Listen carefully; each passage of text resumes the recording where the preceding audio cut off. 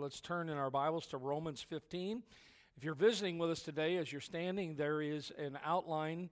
If you receive one of the bulletins, and you can follow us along in the outline there. And of course, around here, when it comes to being a part of a Bible-believing church, we place great emphasis on the Word of God. And this month, we've been focusing on reaching the lost before it's too late. Couldn't have thought of a more appropriate song than People Need the Lord this morning. And He's still the answer for every problem in life. And I trust and I pray that you know Him as your Savior today. And if you're visiting or you're listening by way of live stream, this would be the day that God says today is the day of salvation. Don't put off the Lord another day. I'll tell you, I got saved almost 37 years ago. And it's been the greatest life. Now, I've let the Lord down along the way, but God has been so faithful and so good, and I can't imagine going through life without the Lord. And so I hope that you are saved this morning. But Brother Peter talked about He's the open door. And I got to thinking, you don't have to turn there, but last week I was sharing with some folks, and I was talking about sometimes when we witness to people, when we talk to people about the Lord, there's many places you can go in the Bible and you can talk to them. And of course, this entire month we've been covering magnifying soul winning. Today's message is just simply entitled Sent Ones. That's the name of the message. We are sent by the Lord. But as you get to the last book in the Bible, it's called the book of the Revelation of Jesus Christ. And if you know anything about it, it's a tremendous book. Of course, it's very perplexing. I've been saved all these years, and it's still a tremendous study, trying to understand it. And of course, the person who guides us in truth is the Holy Spirit. But when you get to chapter 2 and chapter 3 of the book of Revelation, you come to what are referred to as the letters to the 7 churches. Those churches were in a region known as Asia Minor. The world was a much smaller place. It was still the big globe that it is today. But as far as habitation, man had not come to the Americas yet and so on. But when you look at those letters, I believe, and many believe, that those 7 churches are depictions of different ages that we've already seen. And of course, many believe, and I ascribe to it too, that we're in the last of those 7 churches, which is the letter to the church of Laodicea. The word Laodicea means people's rights or people's rule. And you think of the world we live in today, everybody thinks that they're right in their own eyes. You know, everybody wants to sue everybody and on and on and on. Well, when you get to those, the immediate context, in other words, who those letters are to, these were literal churches. The church in Philadelphia, the church in Thyatira, the church in Laodicea and Smyrna, and on and on and on. And you can go back and look at them yourself, but what's interesting is when you get to the end of chapter 3 and you get to verse number 20, the Bible actually makes a statement, and I really believe this is one that I've shared this with many people as I've witnessed to them, because I do believe you can make the immediate context to an individual as well as the church. But the Bible says in Revelation chapter 3 and verse 20, and you don't have to turn there, but here's what it says. Behold, I stand at the door and knock. Now think about who this is. This is Jesus. And the Bible says that Jesus loved the church and He gave Himself for it. So this church that you're standing in this morning, the church is not a building, it's the people of God. This church is not my church. I'm just the pastor. This is God's work. It's the church of the living God, the Bible says. But interesting, in Revelation 3, after all these ages that man has gone through and the church has gone through, the Bible says, Jesus testifies, behold, I stand at the door and knock. Now listen to these words. He says in verse 20, if any man hear my voice and open the door, I will come in with him and sup with him and he with me. Now, isn't it sad that the Lord, who purchased the church with his own blood, is standing outside of his church knocking to get in? Lot of buildings today that call themselves churches, God is not being glorified. God is not being honored. I'm not saying we've arrived, that we're perfect, that we're firing on all cylinders. Our desire is to honor the Lord. But understand that there are many people like the church in Laodicea that God is not, they haven't asked Him to be their Savior. They haven't put their faith and trust in Him, so in their own individual life, He's standing at their heart's door knocking, asking if He could come in. Now what's interesting is there's 2 more verses left in Revelation 3, and then you go to Revelation 4.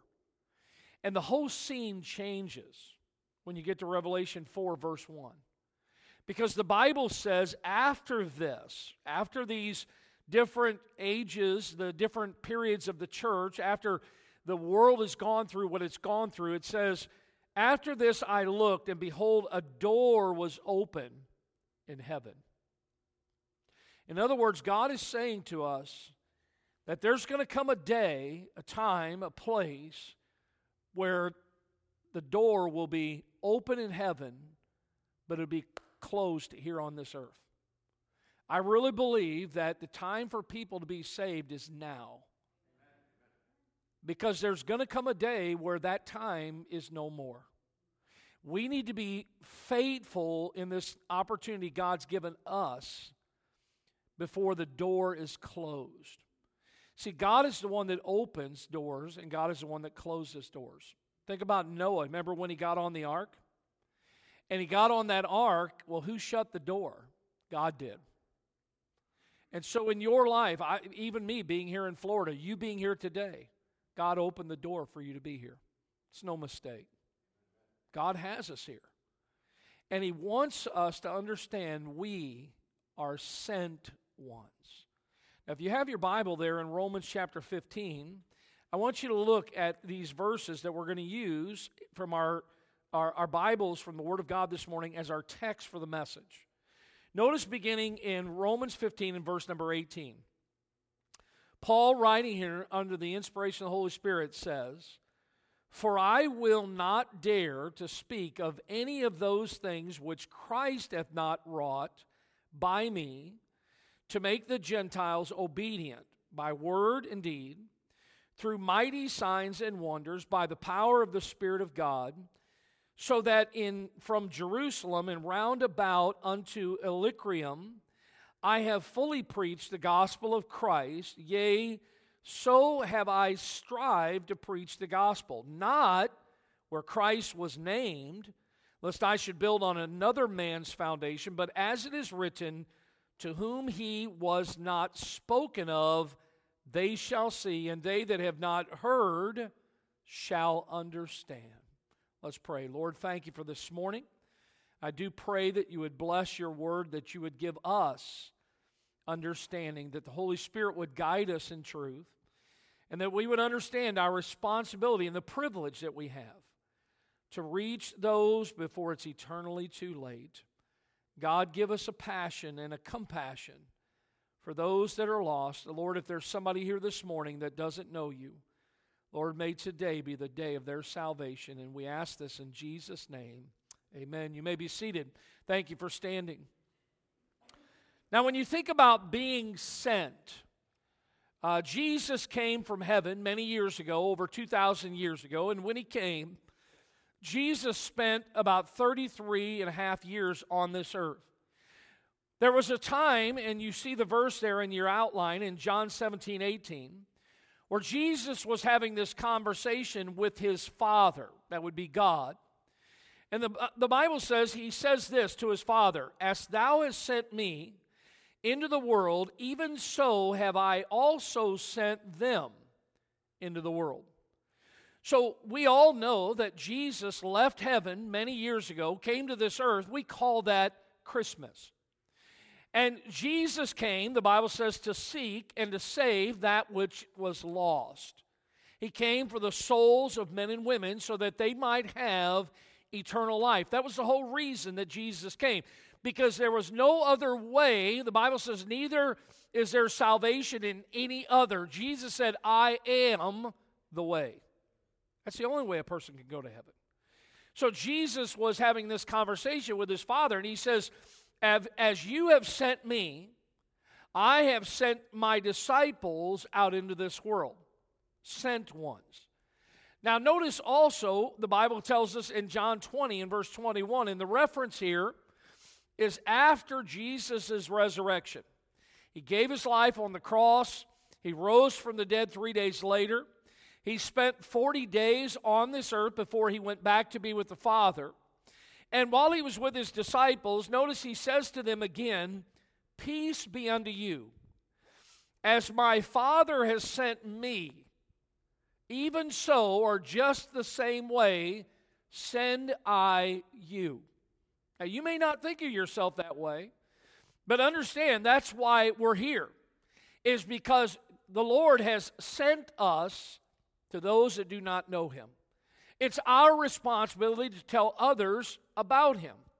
And so this past month, the month of October, we have focused our attention on reaching the lost. It's hard to believe that tomorrow, do you find this hard to believe? We turn the calendar to November already. That's amazing. Where is this year gone?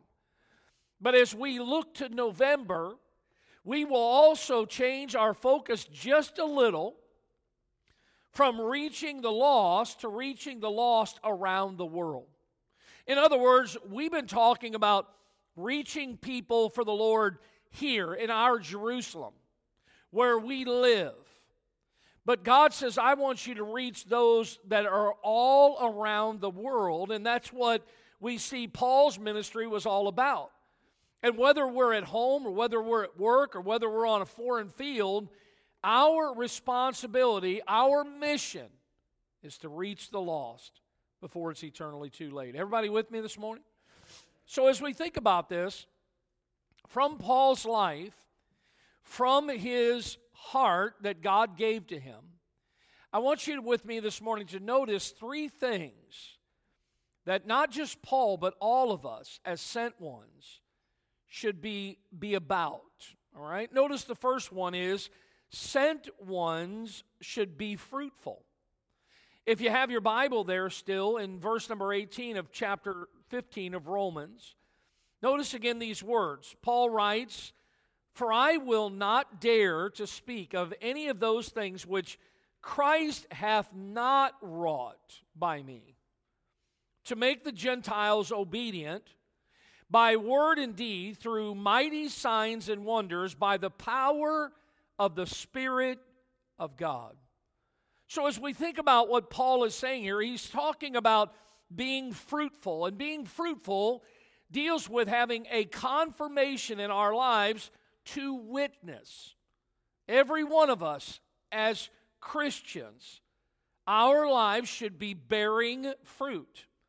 There should be some evidence, and fruit should be confirmed in our lives and through our lives in three different ways. Notice, first of all, fruit is confirmed by a heavenly walk. Paul states his purpose. We just read it, and here it is again. His purpose was to make the Gentiles obedient. Now, that doesn't mean that Paul was saying you have to do what I do, or you have to walk this line, or you have to jump through this hoop. Paul wasn't saying you have to be just like me.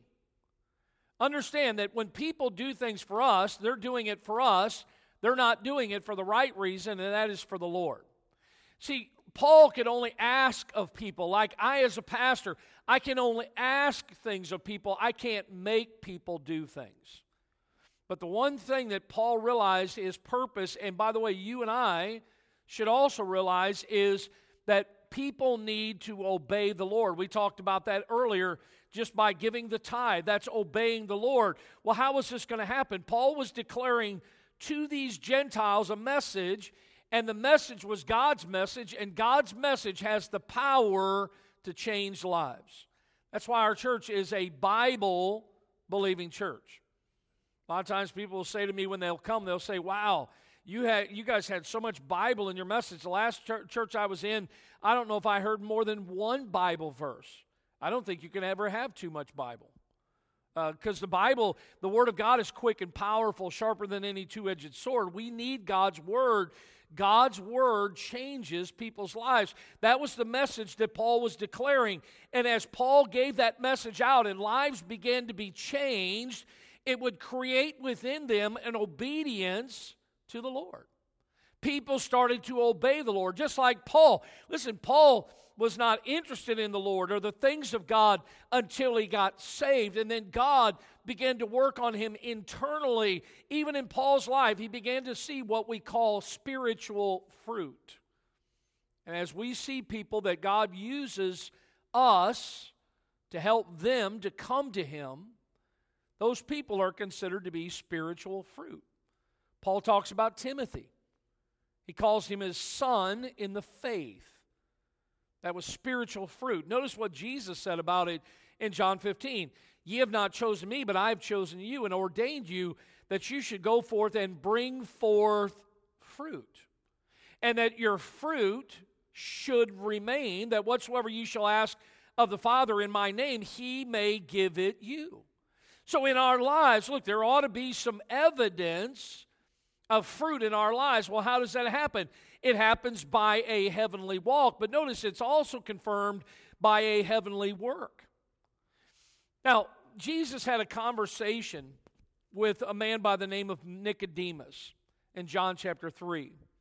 Nicodemus was a man that knew the Word of God, and by that time, it was just the Old Testament. They did not have the Old and New like we have today, the full 66 books of the Bible.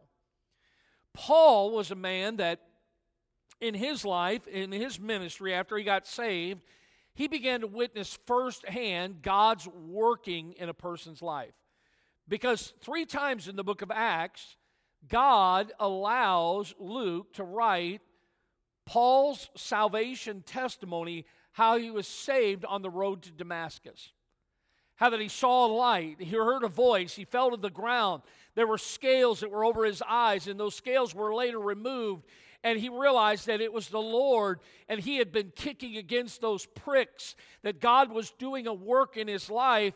Paul had seen firsthand God working in his life. We also see that Jesus then has this conversation. And he has this conversation with Nicodemus, a Pharisee. Nicodemus says to Jesus, because Jesus said to him, he said, can a man be born again? Jesus told him, ye must be born again. And the man says, can a man enter a second time into his mother's womb? Ladies, I'll just let you get a visual right there. Okay? But the Bible says that which is born of the water is water, and that which is born of the Spirit is spirit. It's talking about a physical birth, and it's talking about a spiritual birth. Nicodemus was trying to figure this out. When Jesus said, ye must be born again, well, that birth, that spiritual birth, is not a physical birth. That's a birth where it actually literally means to be born from above. You see, I was born into this world on September 5th, 1963. But I was born again by the Spirit of God on January 22nd, 1984. You know what that means? I have 2 birthdays. But you know what that also means? I only have 1 death day. And that death will be me leaving this world physically. But watch this. If I didn't have that spiritual birthday, I only had 1 birthday, I would have 2 death days. You decide. I would much rather spend all of eternity with the Lord. And I want those that I come into contact with also. God says He's not willing that any would perish, but that all would come to repentance. You see, it's as I think about this fruit being confirmed by a heavenly work. Paul says himself here that he would take no credit for people that were saved under his preaching, under the gospel that he gave out. Paul says, I'm not, the lives that have been changed, it hasn't been because of me, it's because of God. He was giving all the glory to God. He said in 1 Corinthians 3:6, I've planted, Apollos watered, but God gave the increase. Later, a chapter later, he says, for though ye have 10,000 instructors in Christ, yet have ye not many fathers, for in Christ Jesus, he says, I have begotten you through the gospel. In other words, how did they become a child of God? Through hearing the gospel, the death, burial, and resurrection of Jesus Christ, and putting their faith in the Lord Jesus Christ. Paul says, I have begotten you by a heavenly work. But notice also that fruit is also confirmed by heavenly wonders. Paul's ministry there in verse 18, it was confirmed, the Bible says, by word and deed. This is a life that actually is matching what is being preached by it. Folks, listen, you can talk the talk, but if you're going to talk the talk, you better learn to walk the walk.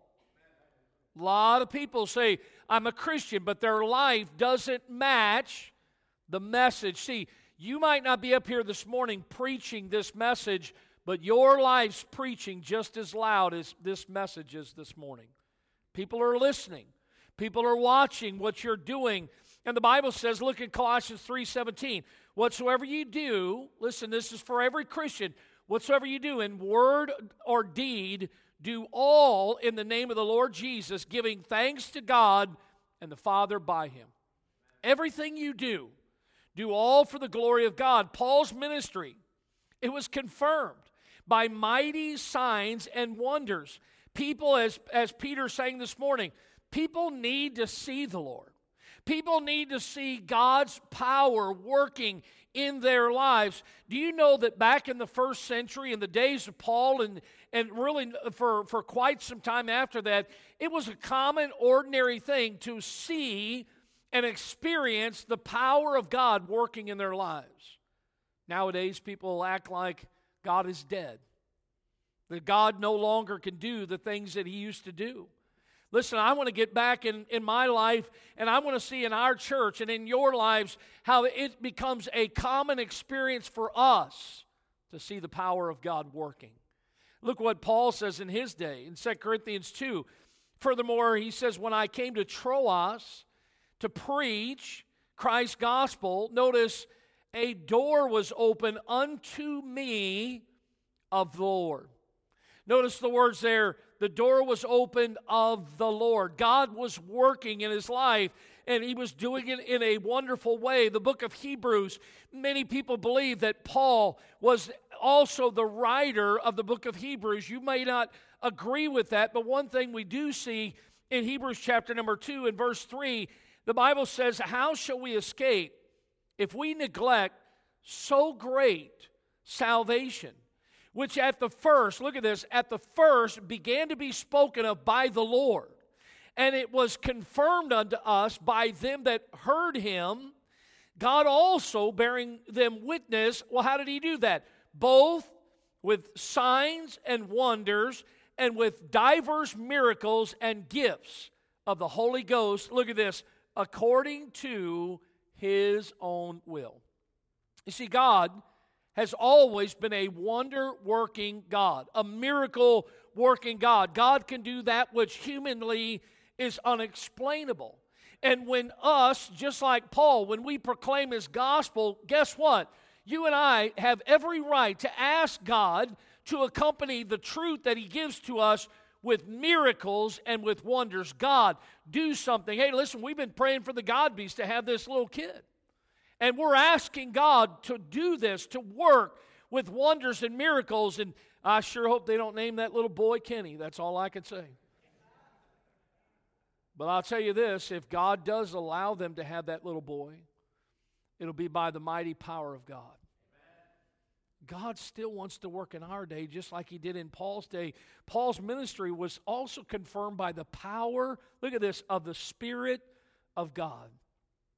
when Paul preached, when Paul declared, and listen, you might be sitting there looking at me going, well, God hasn't called me to preach. If you're a Christian, God wants every one of His children to be declaring, to be telling other people. And when we declare the truth of His message, it should be accompanied by the power of God, because only God's power can change a sinner.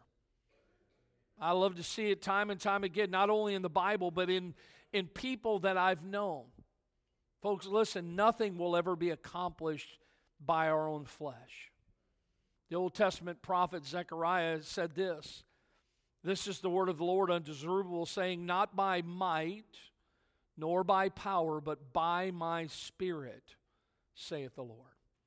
We need God's Spirit and His power. And the question this morning is, like Paul, will you sell out to God so that God's power might rest upon you? See, we need, this world needs, God wants us to be fruitful. But notice, watch this, not only to be fruitful, we need to be faithful. We need to be faithful. Well, in verse 19, look at it. He says, through many mighty signs and wonders by the power of the Spirit, so that from Jerusalem and round about Illyricum, he says, I have fully preached the gospel of Christ. Now, when you think about being faithful, it's talking, Paul says in verse number 19, he says, I've made a commitment to God to be a witness. I mean, how will people get saved unless there's a preacher? Someone has to. You remember the eunuch that was coming away from the city of Jerusalem, and he was in his chariot, and he had gotten his hands on a portion of the book of Isaiah, and he was trying to make some sense out of it. God, by His Holy Spirit, sent Philip to this eunuch, and he says to the eunuch, understandest what thou readest? And the eunuch said, how can I, except some man should guide me?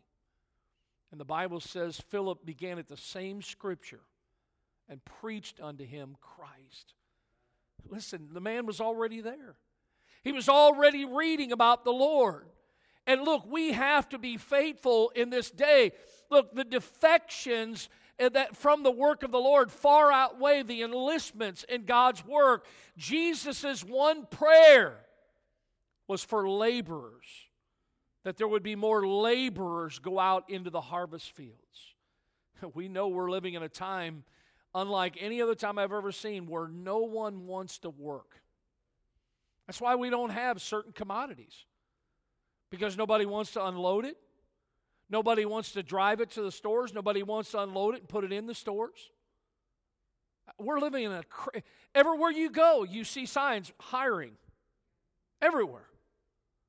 There's a shortage of laborers. What can I say? In God's work, there is a shortage of laborers. People that would roll up their sleeves for the Lord. Notice, make a commitment to Christ's mission. Paul did exactly, listen, he did exactly what God asked him to do. Where do we see that? In the book of Acts, chapter 1, and verse number 8. The verse is right there in your notes, and I want you to see it. God says, but ye shall receive power, my power. After that, the Holy Ghost has come upon you, and ye shall be witnesses unto me. God says, look, the whole reason that I saved you and I've left you here is so that you could be witnesses both at the same time, the word means there, both in Jerusalem and in all Judea, which is around Jerusalem, and in Samaria, which is around that, and unto the uttermost part of the earth. In other words, we need to be witnessing for the Lord everywhere we go. Well, you say, well, how does that work? How can I be here and be witnessing for the Lord in Tanzania? Well, I'm glad you asked that, because that's where missions comes in. Giving to missions, praying for missionaries. It's because as we give, they go. And we're able to reach people in Jerusalem and in Judea and in Samaria and unto the uttermost part of the earth. But we have to be committed to Christ's mission. The question is, are you? Are you committed to what God has given to each and every one of His children? A commitment sometimes means that you and I are going to be inconvenienced. I see it sometimes. We go out every Saturday, and any of you are welcome to come and be a part of it. I see sometimes on Saturday people show up, and as they come, it's raining outside. And they might get wet. Sometimes you go out, and you might get a blister on your foot from a shoe rubbing you while you're walking up and down the streets of our area. Might get a door slammed in your face. It might be, I don't think it's ever humid here, but it might be humid. You know, sometimes you might be inconvenienced, but just think of what you're doing, what you're a part of. Last time I checked, Jesus went to the cross for us. They say, and I don't know how accurate the statistic is, they say that Paul, and you understand transportation back then, they say that Paul, he went everywhere witnessing for the Lord, and they estimate that Paul traveled over 1,500 miles in his life for the Lord on foot or by sea. 1,500. Jesus never traveled more than 60 miles, but everywhere Jesus went, he went on foot. Very few times was he on maybe a beast of burden or something. There's a commitment there that just like Jesus, just like Paul, everywhere we go, we need to witness for the Lord. But the problem today is that the majority of Christians think that it's another man's responsibility, it's another person's work to go out and be sent by the Lord. Can I say that every one of us are sent ones? We need to be committed to the Lord's mission. Notice we need to be committed to Christ's message. Paul, as he went out, he had a message to preach. You know what's amazing is the message Paul preached was the same message Jesus preached, which was the same message John the Baptist preached, which, by the way, just happens to be the same message that we're preaching today. The message never changes. And Paul decided he was going to give his entire life to that message. Everywhere he went, he preached it. Notice 1 Corinthians 9. He says, "For though I preach the gospel, I have nothing to glory of, for necessity is laid upon me. Yea, woe is unto me if I preach not the gospel. For if I do this thing willingly, I have a reward. But if against my will, a dispensation of the gospel is committed unto me." As a Christian, there's not a more precious message that you can take to someone else than the fact that Jesus loves them and Jesus gave his life for them so that they can have eternal life. That's the precious message of the day. But if we don't share that message, listen, we're no different and no better than those lepers that the Bible identifies in 2 Kings in the Old Testament. Notice their testimony. They said one to another, "We do not well. This day is a day of good tidings, and we hold our peace." Listen, the month of December, everybody's talking about Christmas, Christ, good tidings, peace on earth. Listen, why can't it be that way 12 months out of the year? Because Jesus came, and he's here for everyone. Doesn't matter what month it is. But can you and I say someday that we, like Paul, have fully preached the gospel? We have a message to tell the nations, but are we telling it? See, we have to be fruitful if we're sent ones. We need to be faithful. But watch this, we need to be focused. We're living in a day where so many people have lost their focus. As a Christian, what are we talking about? We're talking about a concentration to witness. A concentration. Look what the Bible says here in verse 20 again. Paul says, "Yea, so have I strived to preach the gospel, not where Christ was named, lest I should build upon another man's foundation. But as it is written, to whom he was not spoken of, they shall see, and they that have not heard shall understand." So as we think about this focus, listen, there's nothing dull, boring about living a life full out for the Lord. We need to be like Paul and have a concentration, notice first of all, on new frontiers. The Bible says he uses this word that he strived. The Bible talks about striving for the mastery. It's talking about ambition.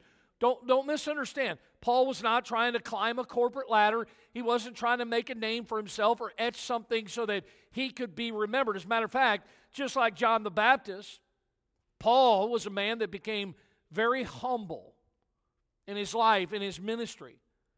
But Paul was interested, the Bible says here, in going places where no one had gone before, talking to people that had never heard about the Lord before.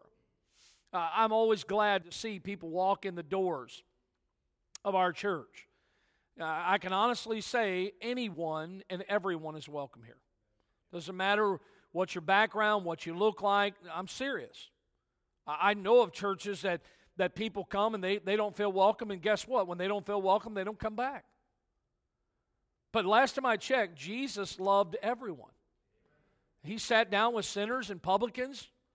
He loved everyone. We ought not to judge one another. We ought not to look down our nose on other people. But sometimes people will come in the door and I'll get to know them maybe after church, or maybe spend a little time, maybe go out to lunch or whatever and get to know them a little bit better. And we've done this with some of you, and a lot of times I'll just say to people in conversation, what types of churches have you gone to before, or were you attending a church in this area or whatever? And sometimes people might say, well, we've gone to this church and this church or whatever. And now don't misunderstand. If somebody comes and they tell me that they've been going to a certain church, that's a church that might have different doctrinal beliefs based on the Bible, then I'm probably going to sit down with them and talk with them and love on them and try to help them and show them what the Bible has to say and so on. And it's still up to them to decide if they want to be a part of that or not, and that's ultimately their decision. And I'm going to love them and not think ill or anything like that. But if I get somebody that comes in to our church and after a while I find out that maybe they're attending another Bible-believing church. Understand what I just said there? Another church that believes the Bible is the Word of God. Like here we are, we're in South Florida. I get so tickled sometimes. We were just up in the state of Georgia. They think they're in the South. This is South. They're not in the South. But if you've ever been in that part of the country, they call it the Bible Belt. Y'all know what I'm talking about? And most of those areas, most of those states and cities, there's a church on every corner. And what happens is that oftentimes churches fill up with people that maybe got their nose out of joint at the church across the street, and they just walked across the street and started coming to this church. All right?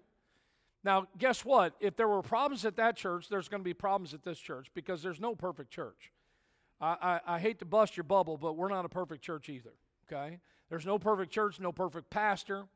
But sometimes people will come. Now listen to me, and I mean this. Most of you, I've never said this. But if somebody comes here and they're attending another church that believes the exact same thing that the Bible teaches, and they tell me they've been attending such and such church, here's what I'll do is I will call their pastor. And I will say to him, I will say, I just wanted you to know that so-and-so was in our services today. You say, Pastor, you do that? Yes, because there's a biblical principle that as God brings people to a church, that a church is a body, and that I'm the under-shepherd of this church. He's the chief shepherd, and as people come, then listen, those people that God places here, I am to feed them. I am to guard them. I am to protect them by God. But if they come here from another church, they're still a part of that church. Are you guys with me this morning? And so, look, we as a church are not in the sheep-stealing business, as they would call it. So I'm not interested in building this work, God's work, off of another church. You know why? Because there's all kinds of people in our area that have never heard the truth. So what I want to do, like Paul was saying, is I want to go to those people that have never heard. Paul says, I don't want to go there where people have already heard. I want to go to somebody, and I think every day, every one of us come across people that have never heard about the Lord. And so sometimes we need to concentrate on new frontiers. Sometimes we need to concentrate on new foundations. Everywhere Paul went, he did the same thing. He was in the business of starting new works. Here's what Paul's pattern was. Watch this. Search the Bible. Here's what you'll find. Paul would come into a town. He would start preaching the gospel. People would get saved. He would establish a work, and then he would go on to the next town. Paul did that everywhere he went. That's how all the churches in the New Testament of your Bible were established. Paul says, I don't want to build on somebody else's foundation. He says, our business is God's business, and that is to reach the lost in the name of Jesus Christ and to seek to bring them to Him. And we are, just like Paul, we're to help people come to the Lord. So Paul says, look, we need to understand that focus should be on new frontiers, on new foundations, on new faces. Again, Paul mentions in verse 21, and we can see how the Lord had burned in Paul's heart the message of the gospel. Look at 1 Corinthians 9:22. To the weak became I as weak, that I might gain the weak. I am made all things to all men, that I might by all means save some. For this I do for the gospel's sake. Now, I've had people take these verses and totally twist them around. I don't believe that, listen to me, I don't believe that Paul ever went into a bar and ordered a beer and bellied up to the bar so that he could win somebody to Christ. I don't believe Paul ever did that. When I study the Scriptures, I believe that Paul never compromised the gospel, the truth. He did, look, as we see in these verses, he did try to put himself in the same in the same shoes of those that maybe are different. He tried to understand. He did this for one reason, so that the door, the gospel door, would be open so that he could witness and he could talk to them. And the whole while, Paul did not regard the rich. Paul did not avoid the poor. Paul did not see himself better than other people. Notice what he did say in 1 Corinthians 15. By the grace of God, I am what I am. How many of you could say that this morning? Because of God's grace, we are saved this morning. Notice, and His grace was bestowed upon me was not in vain, but as I labored more abundantly than they all, yet not I, but the grace of God which was with me. So Paul was saying it's all because of the grace of God. Paul was focused on winning the lost, and you and I, we too are recipients of God's grace. And you and I need to have the same focus. So here's the question as we close this morning. Are you doing everything in your power with God's help to reach the lost? Most of you maybe have heard the name Fanny Crosby.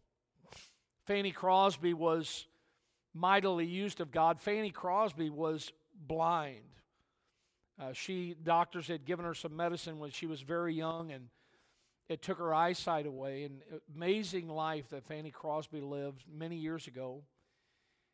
And one of the stories that goes with Fanny's life was back in 1869. That's how long ago it was.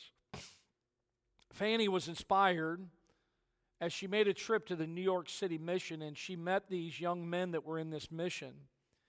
And she called them her boys. And the story, her testimony was she was concerned over their spiritual well-being. And Fanny ended up finding her way somewhere, and she sat down with some paper and a pen. And with no eyesight, she wrote the words to the song that we sing that's called Rescue the Perishing. It's an amazing song. In the first stanza, Fanny gives 6 commands to the Christian. Listen to the words: rescue the perishing, care for the dying, snatch them in pity from sin and the grave, weep o'er the erring one, lift up the fallen, tell them of Jesus, the mighty to save. 6 commands: rescue, care, snatch, weep, lift up, tell. The second stanza, as she continued, shares that Christ is waiting for those who are not saved. And she wrote these words: though they are slighting him, still he is waiting the penitent child to receive. Plead with them earnestly, plead with them gently. He will forgive if they only believe. She wrote a third stanza. In this stanza, she reveals what the sinner's heart is like and what the sinner's heart could become. And she wrote these words: down in the human heart, crushed by the tempter, feelings lie buried that grace can restore. Touched by a loving heart, wakened by kindness, chords that were broken will vibrate once more.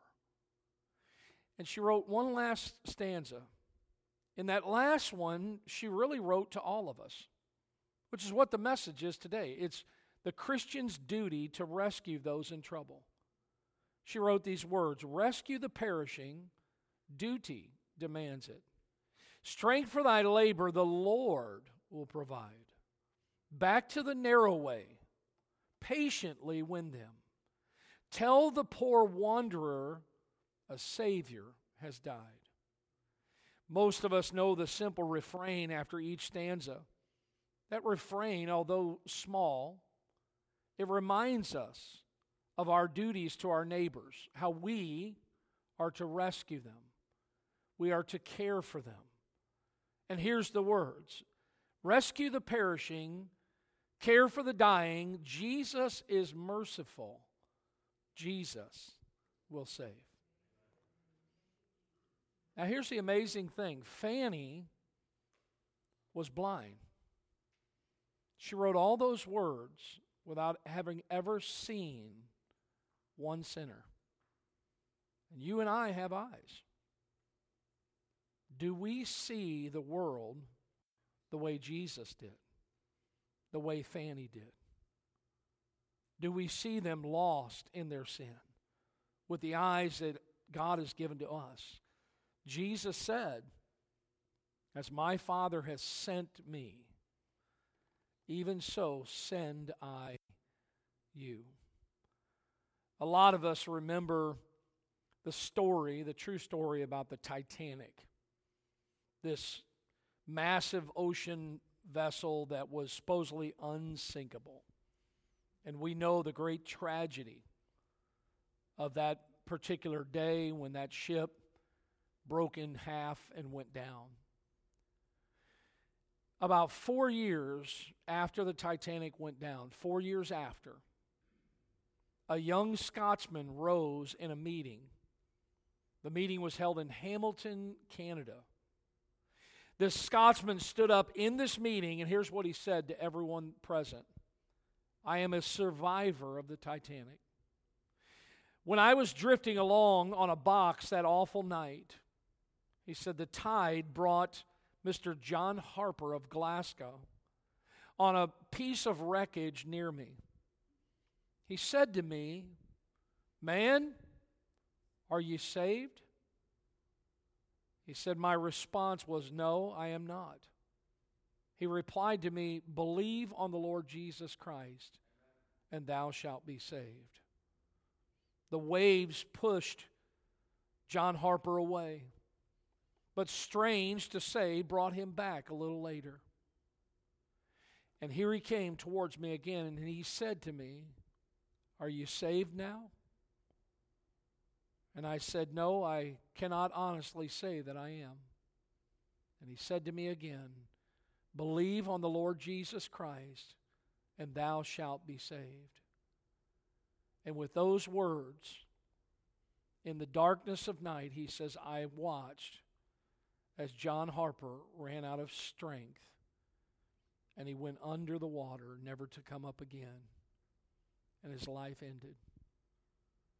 This man in this meeting said, there I was alone in the dark, 2 miles of water under me.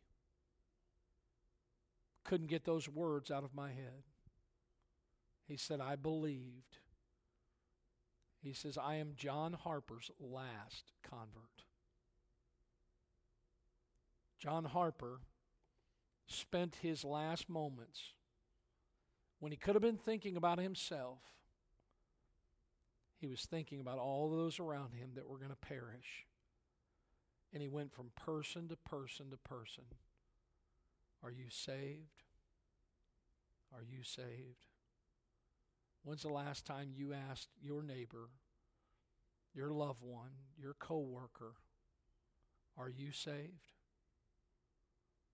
And if their answer is no, believe on the Lord Jesus Christ, and thou shalt be saved. Would you bow your heads with me this morning, with our heads bowed and our eyes closed? I really believe that God has sent you and me to that one that's about to go under. Rescue the perishing, care for the dying. Let's stand to our feet this morning as the piano begins to play. Why don't you come this morning? God's spoken to your heart about maybe someone that you know that is perishing, will spend eternity without the Lord. Why don't you come and pray for them? Some of you maybe need the Lord this morning. If you're not saved, why don't you come and we'll take the Bible and show you how you can know for sure that heaven would be your home. Some of you, maybe you'd like to talk to us about you've been saved, but you've never been baptized. You want to discuss that. What does the Bible say? And some of you are saved and baptized, and you're looking for a church home that you can come and worship the Lord. Maybe just you or your family. Whatever your need is this morning, why don't you come? You hear the song this morning. If they only believe, rescue the perishing, care for the dying. Jesus is merciful. Jesus will save.